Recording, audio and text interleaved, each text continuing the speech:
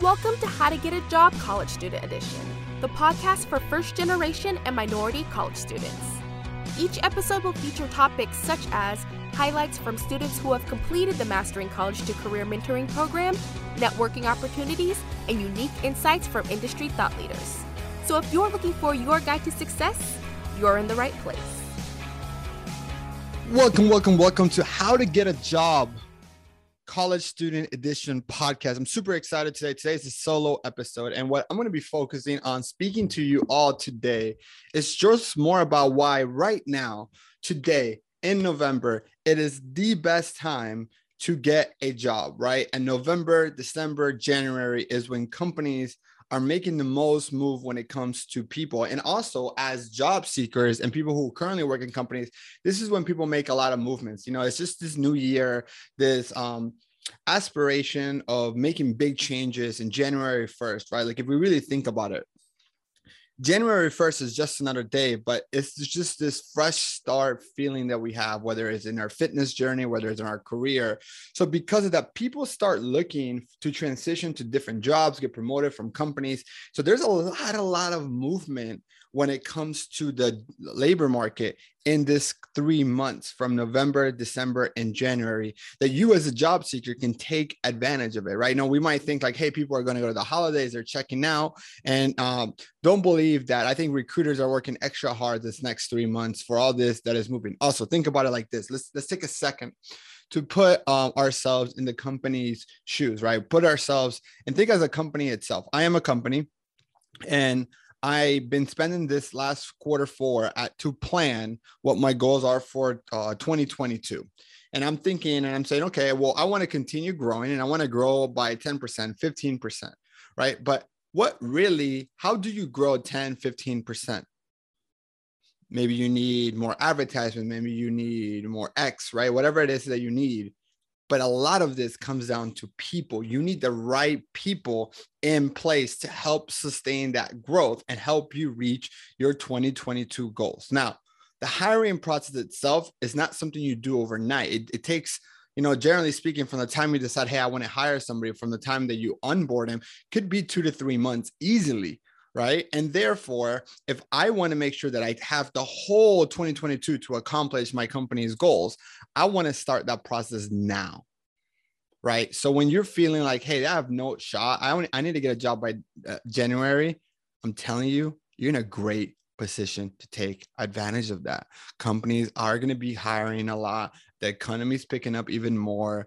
As you can see, there's a lot of movement, and this plays to your advantage. So don't be discouraged. And I know that it could be very discouraging, but definitely this is the time. This is the time to network, build relationships, apply. And so what I'm going to do is I'm going to walk you through a 5-step process on how you should be applying the right way. And this is applying for the right way. So number one is find jobs that are currently open, right?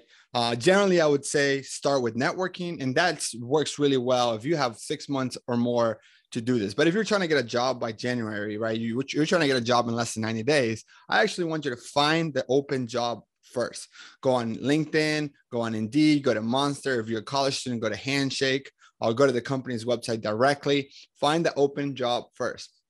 Step number 2 is I want you to research the company, right? Before you even apply, you're like, okay, I found a job. I want to go apply. I want to submit my resume. No. Slow down a second. I actually want you to do all the research before you apply. You want to figure out if you can see yourself working there, right? You don't want to waste your time going through the interview process, realize this company is garbage, treats their employees terrible, horrible pay, et cetera, and you're miserable and you feel guilty or you feel like you have to say yes to the job. So before we even waste our time, we want to make sure that we're researching the company first. So here's what I want you to research. If you're an international student, you want to research, do they sponsor my role? If you're not, you also, whether you're an international student or not, you want to research the company as a whole, the culture, the mission, the vision, how the company makes money, who's their competitors, their SWOT analysis. Go read their annual report. It's really, really important. The second thing you want to read or want to research is that department. What is the department that you're going to be working on, right? And how does that department play a role in the overall company's goals? And then you also want to research the job itself, right? How does that particular job help the department, that the department then helps the company. Do you make the company money or do you save the company money? Something very, very important to understand. Now, another thing that you want, so that is number 2, is researching the company is really, really important. Number 3, right, is before you apply, now you want to customize your resume before you apply. You want to look at the job description. The job description is the answers to the open book test. And then from there, you want to make some tweaks to your resume to make sure that it communicates the value and communicates how you solve the problem the company is trying to solve by hiring for this role. Then I want you to apply. The more you can customize your application, whether it's a customized cover letter, whether it's customizing your resume, whether any other supporting documents that the company might be willing to accept at this point, I want you to apply. Now, most people will finish at step 4, which is apply, but you're not most people. If you're listening to this podcast, you take your career seriously, and working together right now, listening to this, you are going to do things differently. And that is where step 5 comes in. And that is the visibility / networking stage, right? Visibility is more important than ability. Let me repeat that again. Visibility is more important than ability. So that is why I want you to focus on getting visibility. Now, how do you get visibility? Networking, right? I want you to go utilize LinkedIn or other tools to find who the decision maker is. Who is the manager of that department? Okay. Manager of that department. That is the ideal person to connect with and start a relationship with.